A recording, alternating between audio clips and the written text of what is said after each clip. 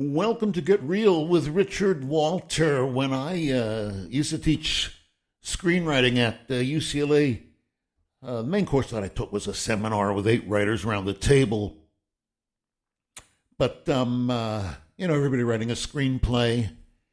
But some quarters, UCLA and the University of California, for the most part, is on the 3 academic quarters, 10 weeks each, instead of the traditional 2 semesters. There were some quarters where I lectured on screenwriting, the fundamentals of screenwriting, stood up for 50 minutes and did the Richie Walter show.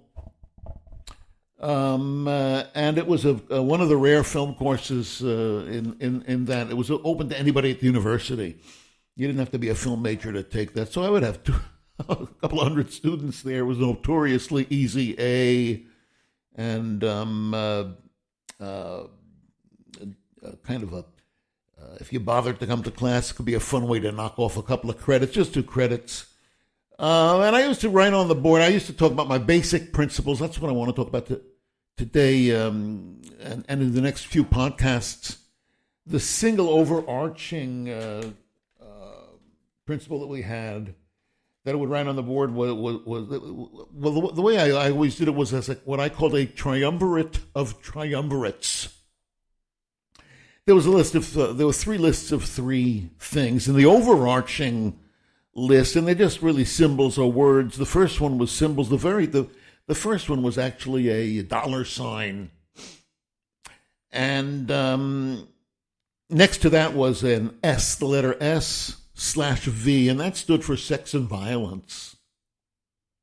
And then there was a circle with the word truth in it with a slash across it, meaning like no truth, don't tell the truth, lie through your teeth. Those were my basic screenwriting principles. Suck for bucks, try to make as much money as you can. Get all of the sex and violence in there that you possibly can, and for God's sake, don't tell the truth, lie through your teeth. Now, I said these things partly just to outrage the snobs and colleagues of mine, frankly, left over from another era who, colleagues at that time, we're talking years and years and years and years ago when we first started these lectures, and I would put that on the board and people would hear about it. A lot of people thought of, a lot of the faculty was washed up practitioners who had fallen back onto teaching when they couldn't get in any work. I actually was never busier than when I came to the university, and I was afraid that when I got invited at a party in Malibu, I was afraid to join the faculty. I thought it would interfere with my writing. But in fact, I wrote more afterwards. Being on the faculty actually motivated me to arrange my time and keep a schedule, and I was more productive, not less, after taking on that obligation. That's something the university expects you to do, a research institution like the University of California, where teaching is your second duty. Your first priority has to be your research, your scholarship, or in the arts, they call it creative activity. So I was busy with being creative. I didn't really need the job. I was making more money off campus than on, and so I could say what I wanted, even though I didn't have tenure at that time. And I used to propose to my in part of the, again, I put that $sign there because I wanted to outrage some of my colleagues who thought that a popular film, big Hollywood hit, was no good, that the best films were obscure. The only worthy films were obscure little lost or ignored Bulgarian tone poems. God, you don't want to tell a story with stars and stuff like that. And it took some doing to explain my position without getting into danger. That in the public and popular arts, it's not a sin or a scandal to reach the public and the populace. Not a sin or a scandal to make some money even. It doesn't have to be a blockbuster success like Avatar Or Star Wars, though no scandal if it is. Nothing wrong with that. It can be more modest than that, though, but at least it needs to be big enough, that is to say, the return on it to support the people who made the movie so they can make another one. That, I think, is the minimum that is required, and that's not such a little bit, but it's not that much either. But again, the whole point is that audiences aren't stupid. They're smart. They have had a way to find the good stuff over the years. All of the classics were not just artistic, creative, critical successes, but also commercial successes, big box office. Anyway, we will, as I talk about these principles, again, there's that dollar sign, the sex and violence, by the way, S&V, it just meant conflict. That didn't have to be sexual, and it didn't have to be physically violent, but yes, emotionally, you got to have conflict. Where do you need conflict in a screenplay?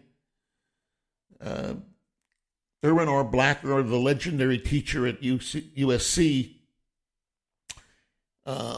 used to ask that question of his screenwriting students in the class, and he would say, before you answer, I want you to know that I just want a one-word answer. And again, the question was, where do you need conflict in a screenplay? And everybody had to answer together, and it was all one word. And the answer, of course, was everywhere. Consensus, agreement, has a very important place in our lives. But movies is not that place. So that's what I meant by sex and violence. And as far as truth is concerned, I just meant movies they have to look true, but they're not true. They're the opposite of true. There's nothing phonier than a movie. Nothing more arranged, juggled, shuffled, reshuffled, and we'll talk more about that in podcasts to come. I want to just briefly, before we finish up today, mention the other three, the other triumvirates, the other two triumvirates. One is idea, story, and theme. More about that to come.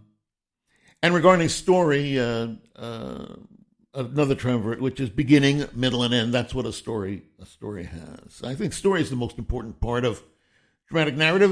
Dramatic narrative is a story.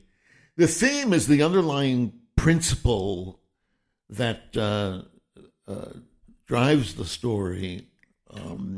It's not the subject of the story. The theme of Jaws, I've mentioned in previous podcasts, is not sharks. Yeah, it's about sharks, but the theme is society hates a truth teller. They don't want to know about this sheriff who's telling them about the danger of the sharks. They want to know that it's going to interfere with their season, their business. Never mind that it's the truth. Everybody hates a truth teller. But I want to close off by saying something about idea, story, theme. Theme, again, is not the subject, but the organizing principle. The organizing principle, I think, of all of my own work, and quite frankly, we'll talk more about this, I think all dramatic narratives have really one theme, and that theme is identity. Who am I? What am I? How do I know I'm really even here? Did you ever have a dream and thought it was real? How do you know this ain't a dream that you're going to wake up from and discover that you're actually a jackrabbit in Nebraska? No, I think it's all about identity. My new book, Deadpan, check it out, richardwalter.com. Give you the link to Heresy Press, its publisher. I don't mind a bit if you buy it. I don't mind a bit. I promise you will enjoy it.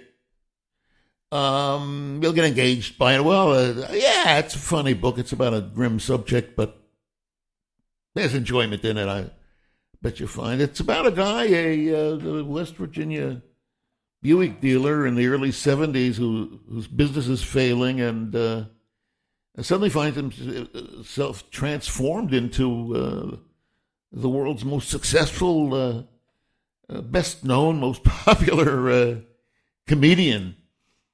And since so many comedians are Jews, and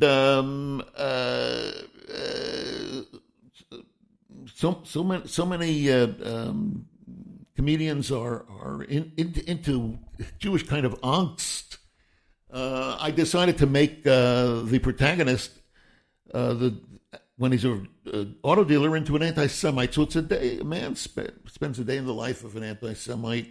That is to say, an anti-Semite spends day in the life of a Jew, and it's all about who am I? What am I? We'll talk more about it. But I say again, I think that all dramatic narratives, just that they are stories of identity. Whose identity? The identity of the person writing the narrative. I mean, who else? Thanks for listening to Get Real with Richard Walter. Please do subscribe on Medium and Substack, and share these episodes with your pals on social media. Come on back and we'll keep talking about this subject.